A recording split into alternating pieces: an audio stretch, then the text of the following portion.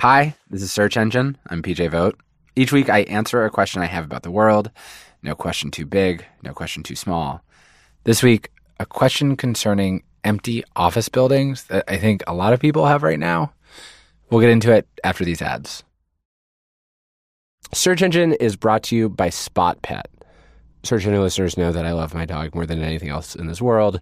I want to be buried in a pyramid with him when he dies or when I die. Whoever goes first, we're going together. I want to share a message from our trusted companion in helping you be ready for any unexpected vet visits, Spot Pet Insurance. Spot Pet Insurance is your virtual ally against the unexpected. With Spot plans, you can receive up to 90% cash back on eligible vet bills, helping to transform unforeseen expenses into manageable moments of care for your cherished pets. Spot Pet insurance plans go beyond just offering coverage for accidents and illnesses. Access to a 24/7 vet telehealth hotline is included with every policy, so you can ask an expert all your questions. You can also enhance your plan with their preventative care benefit, helping ensure routine wellness, vaccines, and more can be covered too. Head over to spotpet.com for an instant quote today. I think I'm supposed to read this part super fast, so I'm going to read this part super fast. Ready? Disclaimer, paid ad from Spot Pet Insurance. Waiting periods, annual deductibles, co-insurance, benefit limits, and exclusions may apply. For all terms, visit spotpetins.com/sample policy. Insurance plans are underwritten by either Independent American Insurance Company or United States Fire Insurance Company and produced by Spot Pet Insurance Services, LLC.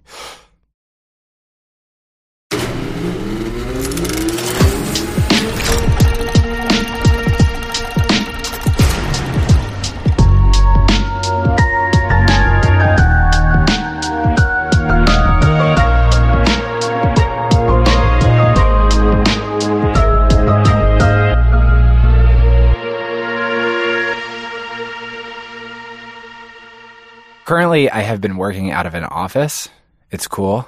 Feels like the olden times before everybody had their meetings on their couch while apologizing for how they were dressed or what their children were doing.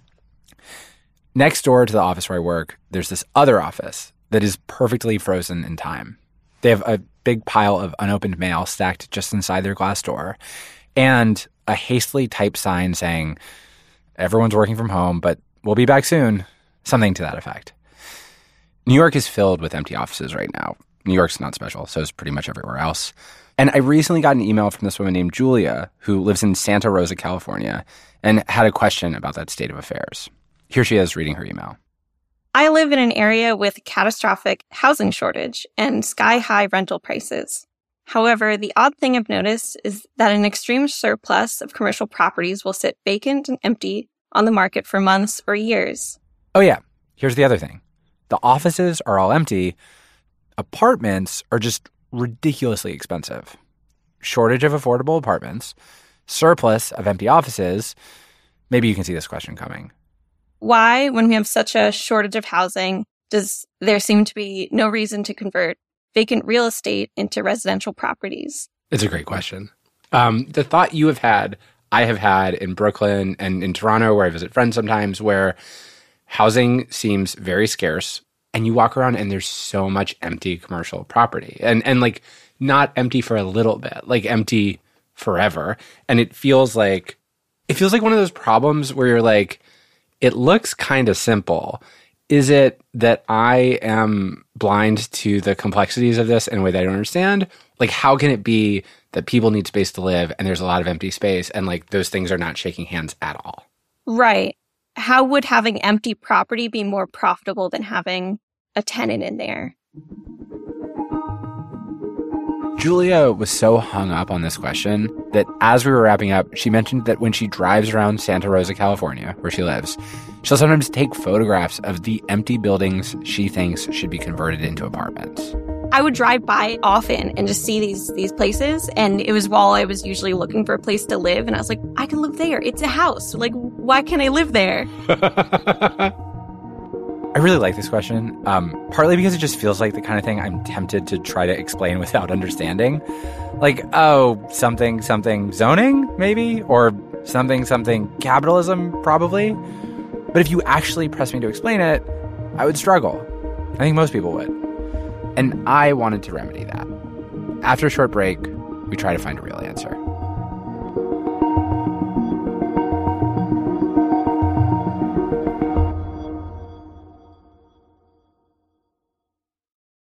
Search Engine is brought to you by June's Journey. June's Journey is a mobile game you can download on your smartphone. Everybody loves a good family mystery, especially one with as many twists and turns as June's Journey. Step into the role of June Parker and search for hidden clues to uncover the mystery of her sister's murder. Engage your observation skills to quickly uncover key pieces of information that lead to chapters of mystery, danger, and romance. Where will each new chapter take you?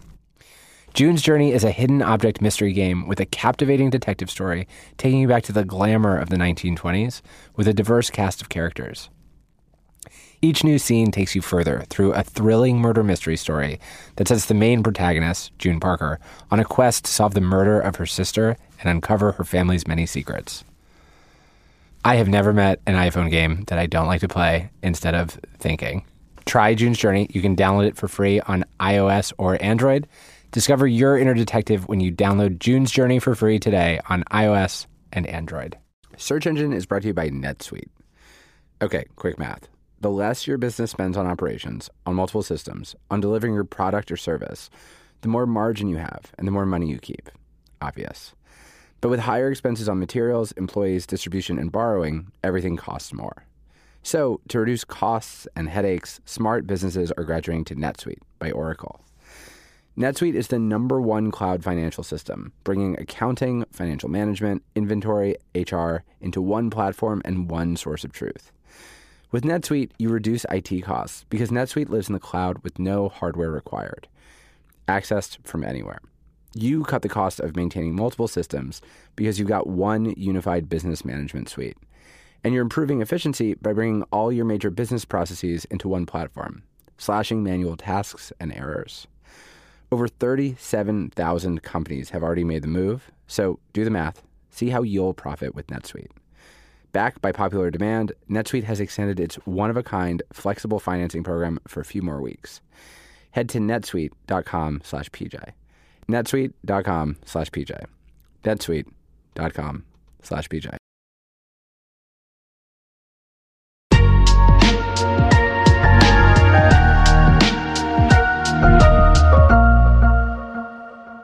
Welcome back to the show. So this question, the more I looked into it, perhaps not surprisingly, while it was fascinating to learn about, it's very complicated. Complicated enough, I actually want to give you a table of contents at the start of this. So to understand why an office building can't just turn into an apartment, we're going to give you an answer in a few chapters. Chapter 1, why zoning makes this really hard. Chapter 2, why the buildings themselves are making this very hard. Chapter 3, why the people in the town are making it very hard. And Chapter 4, who needs to die in order to fix this? I'm not kidding. People will have to die. So let's get started. Hi, Bill. How's it going? Hi, PJ. To help us get into Chapter 1 of our answer, zoning, I called a man named Bill Fulton. Bill has spent his life thinking about zoning and cities in one way or another. Early in his career, he was a journalist. Later, he was a mayor of a town called Ventura, California. And after that, he was San Diego's urban planning director. What does a planning director do? The planning director in San Diego oversees the long-term plans for all the neighborhoods, how big the buildings can be, what infrastructure has to be included. You get into big fights with the neighbors over whether there's going to be more development in their neighborhood, that kind of thing. So you sort of play SimCity, but with everybody yelling at you. Yes, that's exactly what a planner does. That sounds really, as somebody who just finds SimCity stressful, that sounds terrible. I told Bill about Julia's question, and I told him why I'd assumed zoning was the culprit. In my brain, zoning is just all the regulations that say, in a given city, what can get built where. Why some streets are filled with houses and others are filled with stores. And I figured the obstacle stopping Julia's empty office from becoming a full apartment was probably a zoning obstacle. Well, first of all, it is correct that zoning has traditionally been very inflexible. And underneath zoning is the assumption that different types of uses of land, houses, stores, factories, they should all be separated. Why do we assume that we should separate those things? Like, where does that historical idea come from? Right. It originally came 100 plus years ago from the idea that in those days, a toxic factory might be right next door to houses or to an apartment building. And so separating those two things became very important. There's a sort of a classist and racist part of it too, and this became predominant in the 1920s, which is that people who wanted to live in single-family homes, and in those days you had to be very affluent to do that, began to put zoning into place in order to separate themselves from all other types of land uses, including apartment buildings. Bill is condensing about 100 years of very complex history into a paragraph, which is a very courteous thing of him to do. But I usually want to uncondense it and give you a history of the story of zoning, because even though Story of Zoning sounds like the title for a book so boring you could hide drugs in it, it's actually a good story. And it's a story that gets at a question underneath the question that Julia, our listener, is asking. That question is just, why do we have a housing shortage in the first place? In the 1910s, it was becoming clear that there was something very wrong with American cities. Skyscrapers had recently been invented, and in New York, people were building them pretty much willy-nilly all over the place. As the skyscrapers got taller, the streets themselves were getting darker and darker as these new buildings blocked out the sun. Which meant that now, if you were a builder and you wanted light, you had to build your own tall building. And your tall building required someone else to build their tall building. It's the kind of everyone has to be selfish and insane because there are no rules style of behavior that you might see at Best Buy on Black Friday. Into this hectic scene steps Edward Murray Bassett, the so-called father of American zoning, who points out we probably need some regulation here because otherwise the cities are going to be a total free-for-all. These new laws said that citizens would not be forced to live in overcrowded living conditions, buildings would have to offer everyone natural light, nobody's apartment would be next door to a slaughterhouse. Many of the assumptions we take for granted about what constitutes a good home are actually written into zoning laws like these.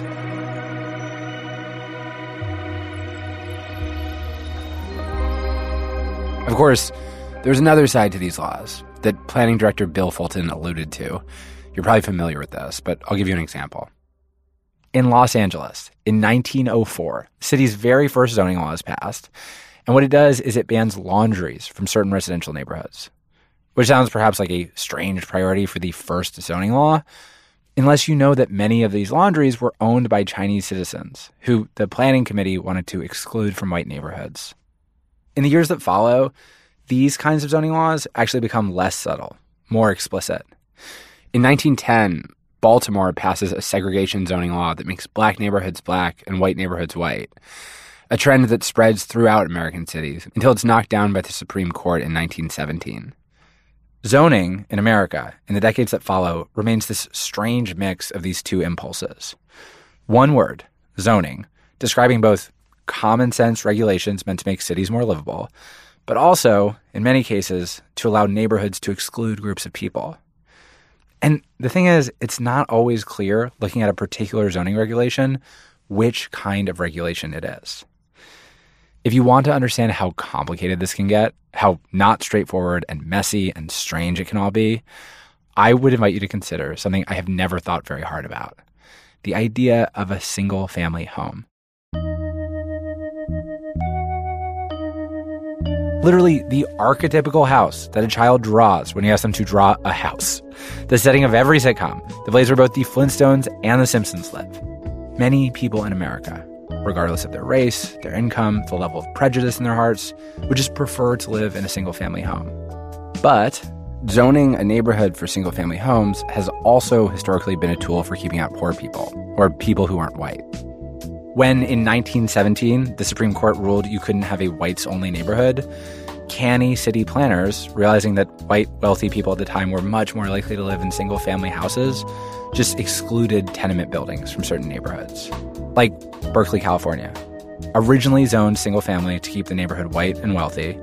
In 2021, the very progressive city council passed a bill condemning the racist history of single-family zoning in Berkeley. But the process of actually convincing people who own expensive houses to allow apartment buildings to be built next door to them, the council indicated that while that work was important, it wasn't going to happen overnight. Bill Fulton says that zoning restrictions like the ones in Berkeley have become one of the big reasons we don't have enough affordable housing in this country. If you go to a city like Los Angeles and you go to the most desirable parts of town, say the West Side, you will see vast areas that are zoned for single-family homes. If you removed zoning, many of those single-family homes would be redeveloped to higher density and there would be a lot more housing available. So to a certain extent, single-family zoning is used by homeowners to retain what they call the character of their neighborhood, which of course excludes others, right? And also inevitably increases the price of the houses. It doesn't necessarily increase their property values because they might literally make more money if they could tear their house down and build something more. But it does raise the value of the houses that are there above what they otherwise would be. In pretty much every American city, there's a zoning debate happening between two sides. You might be familiar with it. NIMBYs versus YIMBYs. On one side, the NIMBYs, the not-in-my-backyard activists, who are often against new development because they typically own houses and they think it'll hurt the price of their house to have, like, a duplex next door. And on the other side, the YIMBYs, the yes-in-my-backyard activists, who want more housing built so that their neighborhood becomes a more affordable place to live. Bill Fulton began his zoning career in California, a state where this NIMBY v. YIMBY debate has been raging for a very long time. But these days, he's relocated to Houston, which, if you're a zoning freak, you know is a pretty big deal. Because Houston, famously for us zone heads, is a city that does not have zoning requirements. Which means if you live there, you're sort of a de facto YIMBY, completely unique in America. Just picture a city without zoning laws for a minute. You can build anything anywhere. In fact, in one of my regular slideshows, I have a funny picture of a single-family house in Houston and a roller coaster right behind it. Is that an argument for or against zoning? Well, I have to explain that not everybody in Houston has a roller coaster in their backyard, and in fact, some people might want one. Obviously, I looked this up. The Houston Chronicle interviewed the Killian family, who lives right next to the Boardwalk Bullet. Their white two-story house is just underneath this enormous wooden roller coaster. This is a video taken from the front seat. You can see their house. While some people might want a roller coaster in the backyard, the Killian family said, quote, "It's such a shame, really. We all used to just love the peaceful quiet."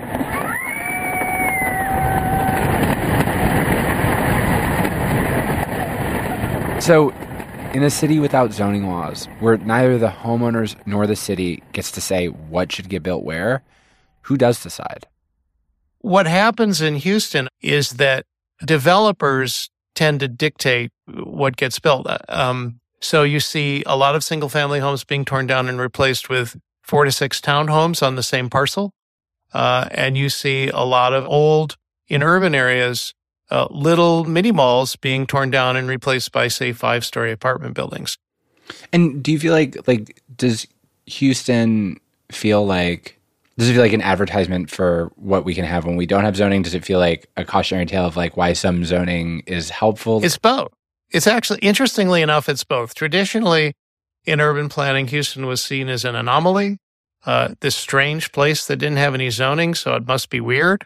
And it is kind of weird if you look at it in some ways, like the roller coaster in the backyard. But at the same time, as the inflexibility of zoning has become more apparent, partly because of the housing shortage and partly because of this revisiting the racist history, Houston has come to be viewed as a place to look at, to say, okay, if you don't have zoning or you loosen it up, what happens? And the answer is you get more housing built. New housing is still mostly high-end housing, but there's definitely more opportunity and more options in a place like Houston than you see in most other cities at this point.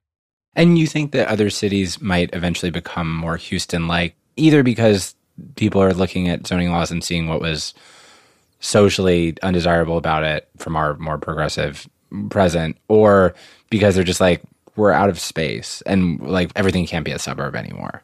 Yes, I do think that other cities will become more like Houston.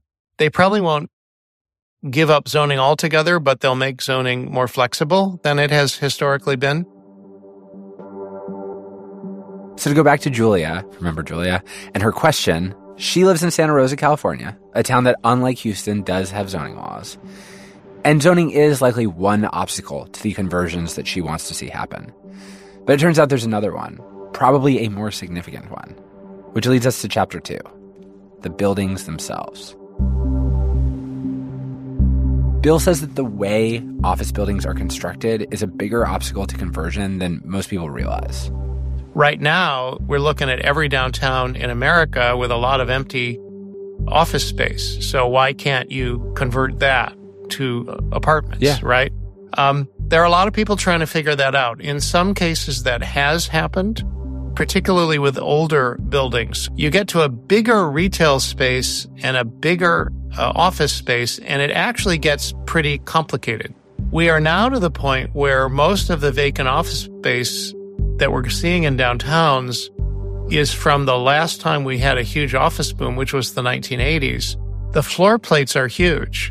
So, a typical floor plate, by which I mean to say the size of a floor in one of those office buildings, is maybe 50,000 square feet. So that's very hard to convert to apartments because there's so much interior space that would be without windows.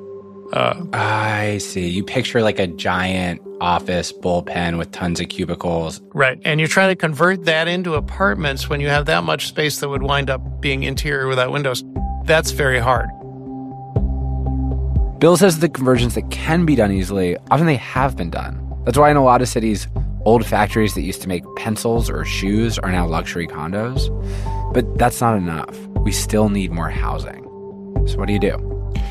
Well, Bill says there's a different kind of commercial space that is actually ripe for redevelopment. Huge properties that increasingly look like empty ghost towns in the hearts of American cities.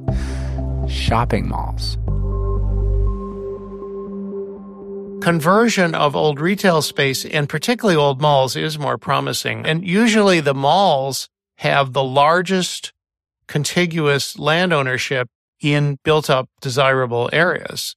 Interesting. And we are beginning to see more and more malls being redeveloped as at least part of the property being redeveloped for apartments or condos. There's a bunch of complicated factors there. Nevertheless, sometimes developers work around that, and you are seeing more and more redevelopment of old malls into mostly housing. That's probably the most promising part of it. More promising probably than the big old office buildings, because it's not that hard to tear down a mall. So that's happening more and more. I see. So it's not that malls, because when you started to say that, I was like, well, when I picture the King of Prussia Mall where I spent my youth in Pennsylvania, that also seems hard to convert into, I wouldn't want to live at I would have wanted to have lived at the GameStop. Now I would not want to live at the GameStop. But what you're saying is they're easier to tear down. Right. You typically don't convert the mall building to residential. You tear it down. Typically, you do not convert the mall building to residential, but sometimes you do. If you find yourself needing to restore your sense of wonder at the strangeness of this world, I suggest you Google apartment building inside mall. In downtown Providence, Rhode Island, a building called the Arcade. There's a video of this online. Inside, it looks like a normal shopping mall. Vaulted ceilings, two-story mezzanine, except on the top floor, the stores have been converted into apartments. This is my humble abode. So you can see it's pretty small, but it's really all you need. This medical student gives a tour of her place. It really is small. The kitchen has a tiny fridge, very few cabinets. It's like a kitchen you'd see in a boat, maybe, or in a European hostel. It's an efficiency kitchen, which doesn't have a stove. So I bought my own toaster oven, which works well. The people living in this mall, there's a person with a small business who makes soap. There's a graphic designer. What they have in common is that they are people who say they're comfortable making some compromises to save money. And then I have my closet, which has been a struggle, but I figured out if you could get slim hangers, that works out really well. It's a fascinating, adaptive way to live. It just takes a little getting used to. But it's funny, I was talking recently with a friend who worked at a video game company in Washington State, and I like their video games, and I've tried to picture their offices before, and I always picture their offices in this very cool, high-tech way, and I was asking him about it, and he was like, no, we're in a mall. We're above a mall. And like we take an elevator down and we go to the food court. And my head was like, oh, that's kind of ridiculous. And I feel kind of embarrassed to say like, oh, kind of unglamorous or something. And hearing you describe it, I should be happy about that because what that probably represents is a city being versatile enough to adjust to how it's changed and to put the things that people need where they need them. I think what you just described, PJ, suggests how deeply embedded in our psyche this separation of development is. The idea that you might have an office above a mall with a food court. 100 years ago, having your office above a retail area in a downtown would have been considered very normal. And in other parts of the world, it's still considered very normal. And yet we think it's really weird if it's in a suburban mall. But I think you're going to see that more and more. Bill Fulton says in the 1980s, there were around 3,000 malls in America. By the time the post-COVID shakeout is done, we'll have about 300, which gives us some more room for housing. Although honestly, we'll need even more than that, probably a lot more. But in order to get a lot more housing, we will have to surmount our third obstacle. The third reason Julia cannot have what she wants, an office building turned into an apartment building. The obstacle at the heart of most things. People. That obstacle after the break.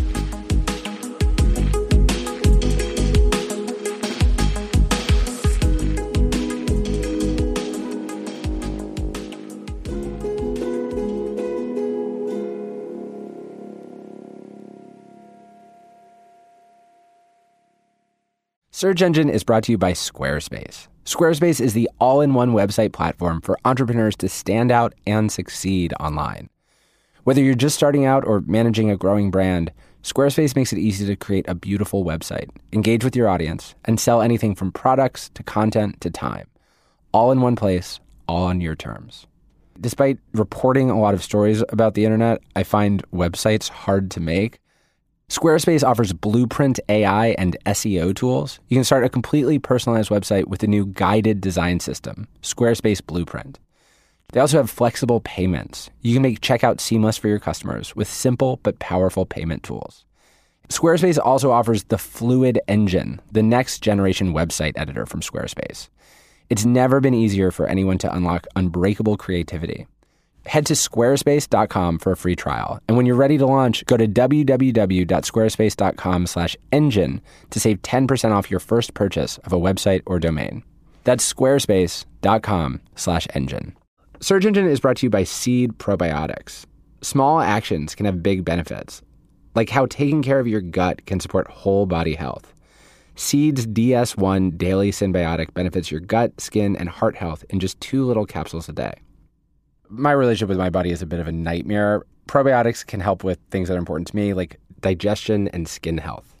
Your body is an ecosystem, and great health starts in the gut. Your gut is a central hub for various pathways through the body, and a healthy gut microbiome means benefits for digestion, skin health, heart health, your immune system, and more. Probiotics and prebiotics work best when used consistently, like other routine health habits. Seed's subscription service easily builds DS1 into your routine, with no refrigeration needed. Trust your gut with Seed's DS1 Daily Synbiotic. Go to seed.com/search and use code 25search to get 25% off your first month. That's 25% off your first month of Seed's DS1 Daily Synbiotic at seed.com/search. Code 25search.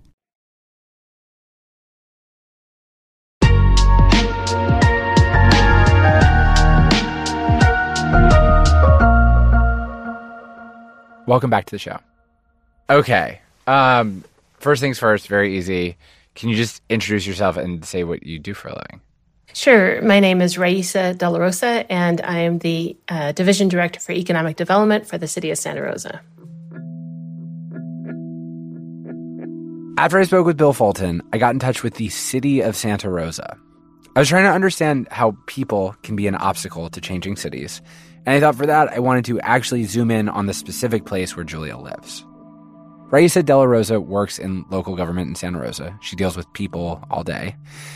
She's got a bit of a Leslie Knope vibe, somebody who believes in the civic process, who's very optimistic, who's happy in the weeds. She's worked for the city for 17 years now. Before that, she ran a performing arts theater. I think what makes me probably good at what I do is because I come from an arts background. Like, I see things probably a little differently, or see opportunity differently, or, have an understanding of something differently, combined with my childhood love of bureaucracy. I've never heard of anyone saying that they have a childhood love of bureaucracy. This is, there's so much creativity in how you can get things done. I don't know what this is, but when I was a kid, I would sit at my mom's typewriter and make up forms and then fill out forms.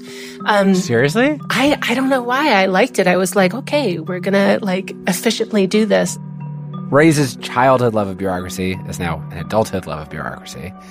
And she said that our listener Julia's questions about turning offices into apartments, Raisa spends her days thinking about exactly those kinds of problems. She also drives around scoping out unused property that she would like to see converted. And she says there's actually been some moderate success. We have a ton of things that have been entitled in the downtown.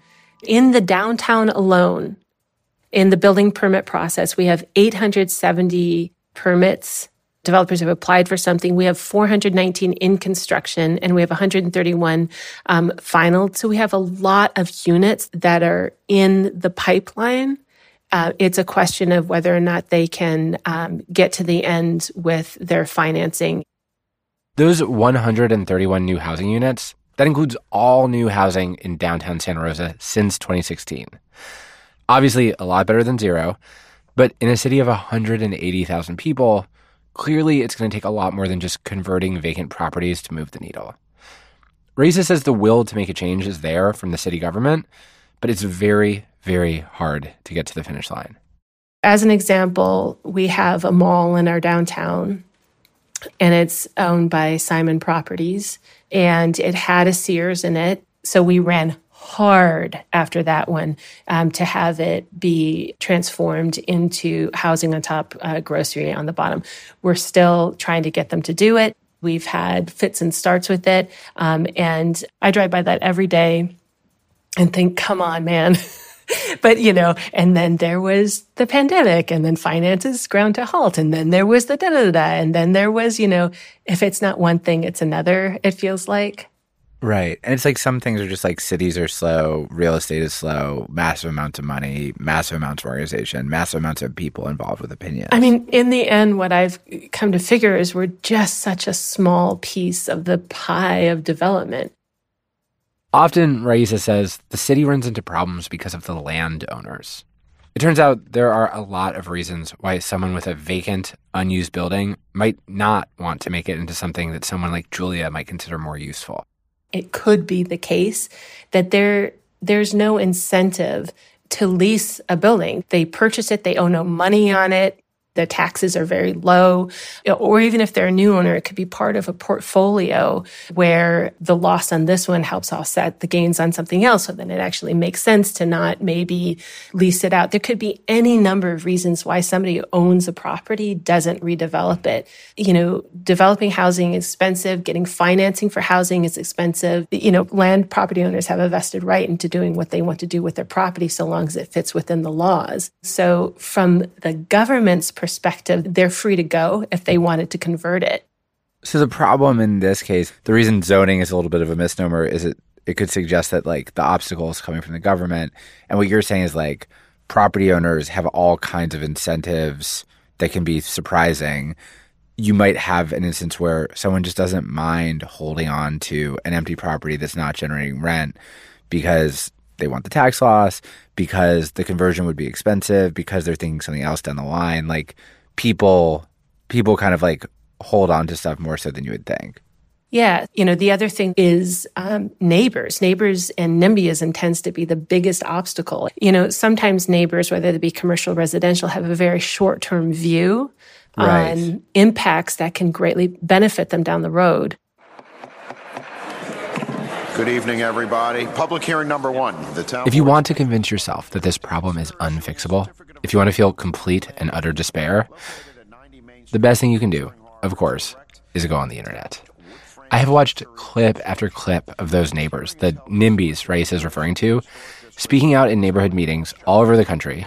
Meetings where a combination of fear and, frankly, some real nuttiness reign supreme. And I just want to make sure that there will be no migrants, pedophiles, or criminals moving in, because that's what I'm afraid of. I've been told. Here, an older woman in a floral print top is speaking out against a zoning change in her Long Island neighborhood that would allow basement apartments. Because obviously, a basement apartment would only serve the kinds of people who flee when confronted with natural light. I kind of heard that this is who's moving in. So I just want to be sure that we're not going to be moving in pedophiles and undesirables. That's what I've been told. I'm here for limited apartments, meaning that Huntington will not be saturated by accessory apartments. I really respect and value all of your passion and the way that... About 20 miles to the west, in the Bronx, this speaker, a woman with a mic, is trying to calm down an enormous NIMBY crowd. It's not working. She tries to remind people that this proposed new development will offer affordable housing with no cost to the taxpayer. This goes over about as well as if she told them that the government was going to make them eat burned hair sandwiches. I just want to reiterate that we're talking about providing affordable housing with no public subsidy.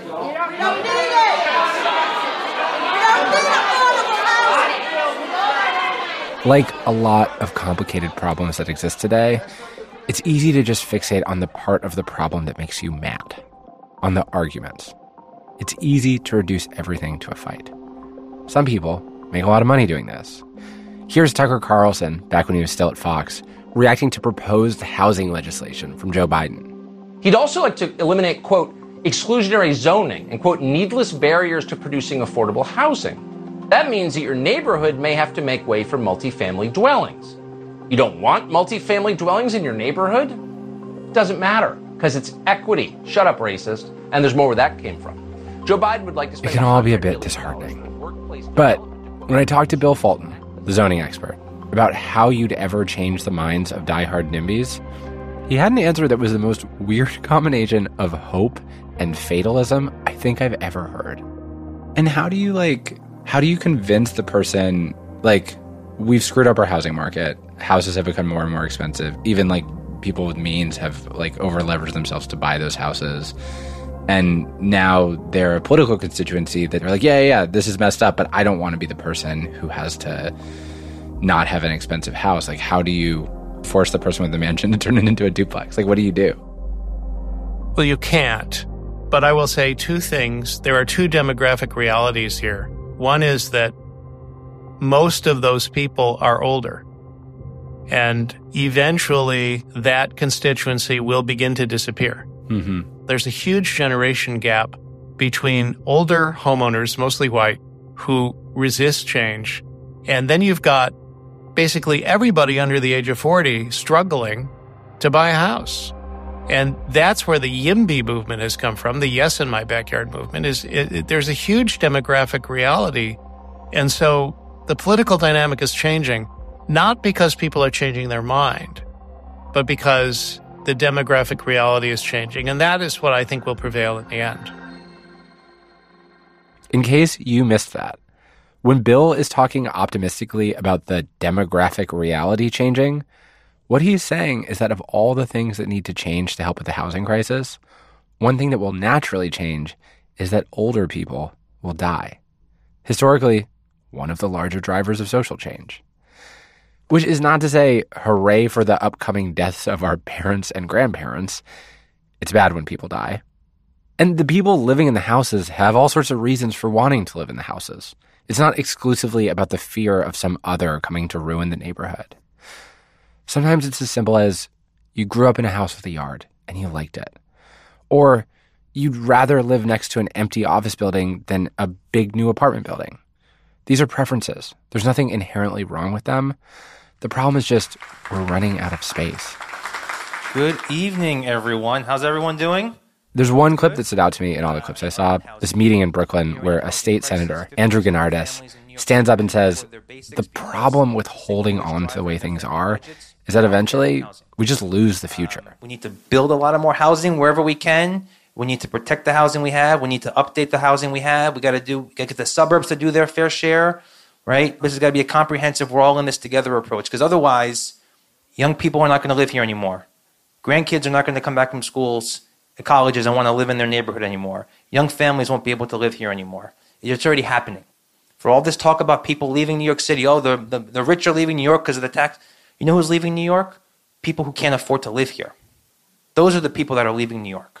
And if we don't find a way to give them a place to live, we're going to lose them forever. So with that, that's a lot to say. It's not a very dramatic clip, which is why I like it. Despite some evidence to the contrary, I think we usually tend to figure our problems out. And not in the big screaming places, but in meetings like this one, where bureaucrats try to hammer out solutions in uncomfortable chairs over bad coffee in meetings that go on too long. Bill Fulton, former and perhaps future bureaucrat, he says the solution to all this is actually a bunch of solutions. People in the housing debate tend to try to find a silver bullet or tend to think, oh, if only X happened, everything would be fine. Oh, if we just converted all these office buildings to apartments, everything would be fine.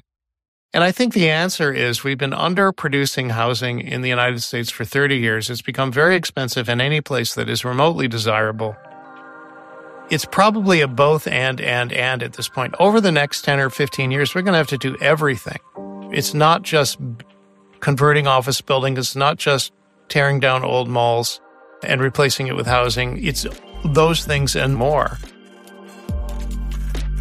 So, to answer our listener Julia's question, the reason we have not yet turned the office buildings into apartments is because it's hard and people don't like change. But the other part of the answer is that eventually, increasingly, it'll likely happen. The office buildings will become apartments. The single-family homes will become apartments. The video game company is going to have to be in the mall, probably next to more apartments. We're going to have to let go of a lot of ideas that we got used to, which always seems hard, until we do it.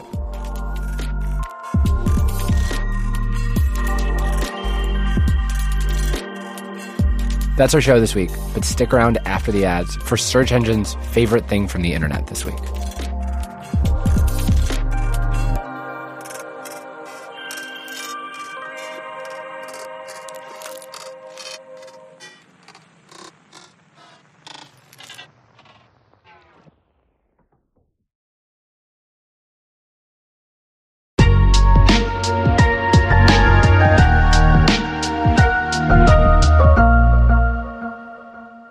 Welcome back to the show. I am joined in the studio by search engine producer Garrett Graham. Hello, PJ. Truly one of my favorite people. What you have a recommendation? You have a pick from the internet? Yeah, it's not so much a recommendation as it is just my favorite thing from the internet this week. Which you haven't told me yet, but we both have been having this weird thing where it's like, you're like, do you know what it is? I'm like, I have a feeling I might know what it is, but I'm not sure that I know what it is. I think you probably know what it is. You're definitely more online than I am, and so if I've seen it, it probably means that you've seen it. But is it the fake Eurosong thing? It's not the fake Eurosong thing. Well, the fake Eurosong thing is pretty good. What do you have? So my thing has to do with a Chinese zoo. Oh, okay. Yeah. Okay, so I'll take it from the top. Okay. Yeah. So a few days ago, a video popped up on Weibo, which is basically like Chinese Twitter, and it showed a video of a bear at a Chinese zoo in Hangzhou. Yes. Have you seen the video? I've only seen a still from it. I'm going to send you the video. Yeah. Let's just watch. Okay. Okay, so there's like captions that I can't understand. The bear's like standing on a rock on his hind legs, and first of all, he's standing totally comfortably as a human in a bear suit would, but not as a bear normally would. But also there's a quality to the skin around his legs where it's like a little bit loose, but also his legs are very skinny. I'm assuming the bear's a boy. I have no way of knowing. Something about the architecture of my own brain in that assumption. But like the overall effect is just a person who bought a bear suit on the internet that does not seem to work very well. So this gets posted on Weibo, and immediately people are like, that doesn't look like a bear at all. Yes. But the first theory is like, okay, it's not a bear. Maybe it's like another kind of animal. Maybe this is like a dog posing as a bear, which is only funny because like a decade ago, a different Chinese zoo got caught trying to pass off a dog as a lion. Wait, really? In one of their exhibits? Yeah, a Tibetan Mastiff, just like this big, furry, hairy dog. They sent off their lion for like whatever you send animals from zoos away for, and they replaced it with a dog. And people caught on and they were furious. So at first people on Weibo are like, okay, that's what's happening here. This is a rare breed of dog that they're trying to pass off is a bear. Yeah. But then somebody posts something to the internet, which is what everybody should have said the first time they saw this video, which is like, it doesn't look like a dog either. Like, this doesn't look like an animal at all. This looks like a human in a bear costume. Like, exactly what it looks like is an ill-fitting like mascot costume at a D3 football game. It's just been plopped on a poor summer intern and thrown into like the bear cage to pretend that they're a bear at this Chinese zoo. Literally, if you forced me to bet money whether it was a bear or a human, I would say human. The only thing that would give me pause is there's a brief moment where there's a kind of close-up on the bear's face, and he kind of licks his chops, and his tongue appears to come out, which makes it seem like... Mascots don't have tongues. Mascots don't have tongues. Philly Fanatic does, but that's a whole other thing. So what was going on here? So it creates such a controversy that like eventually the zoo decides that it's going to respond to this hilarious accusation that it's putting humans into bear costumes and throwing them into cages. And what did they say? They respond in what I think is the best possible way, like the most unhinged way possible, which is they write a letter from the perspective of the bear responding to the controversy. And so I'm just going to read you part of that letter. Please, yes. Which the New York Times very helpfully translated in their article about the piece, because I do not read Chinese characters. Or speak bear. The letter says, this is the bear named Angela, apparently. Yeah. Speaking. The bear says, yesterday after work, I received a call from the park manager asking me if I was slacking off and had a biped replace me. Much to my surprise, I'm just sitting in the mountains and I go viral on the internet. Some people think I look too human when I stand up. It seems you really don't understand me. Previously, some visitors even thought I was too petite to be a bear. I want to emphasize again, I am a Malayan sun bear, not a black bear, not a dog, a Malayan sun bear. I do think it's a little suspicious that they don't explicitly say that they're not a human. It's also weird they're like adding gas to the fire by being like, no, it's a real bear, but this is this joke where we wrote it from the perspective of the bear. Maybe they've understood that the controversy is selling zoo tickets. I think that's what's happening here. I think this is a brilliant PR move. I think this has actually generated more attendance to the zoo. People are like going to check out this definitely not a human bear at the zoo. That's a really good recommendation. Okay, so we're going to put the video... Somebody on the newsletter complained about me plugging the newsletter too much. We're going to put the video on the newsletter. I don't care. Throw it in the newsletter. I go subscribe to the newsletter. Please. The point of this podcast is just so that people will receive emails. Without a doubt. Garrett, thank you. Thank you. Search Engine is a presentation of Odyssey and Jigsaw Productions. It was created by PJ Vogt and Shruti Pinamaneni. It's produced by me, Garrett Graham, and Noah John. Theme and original composition by Armin Vazarian. Fact-checking by Elizabeth Moss. Show art by Ali Moss, no relation. Our executive producers are Jenna Weiss-Berman and Leo Reese-Dennis. Thank you to the team at Jigsaw, Alex Gibney, Richard Perello, and John Schmidt.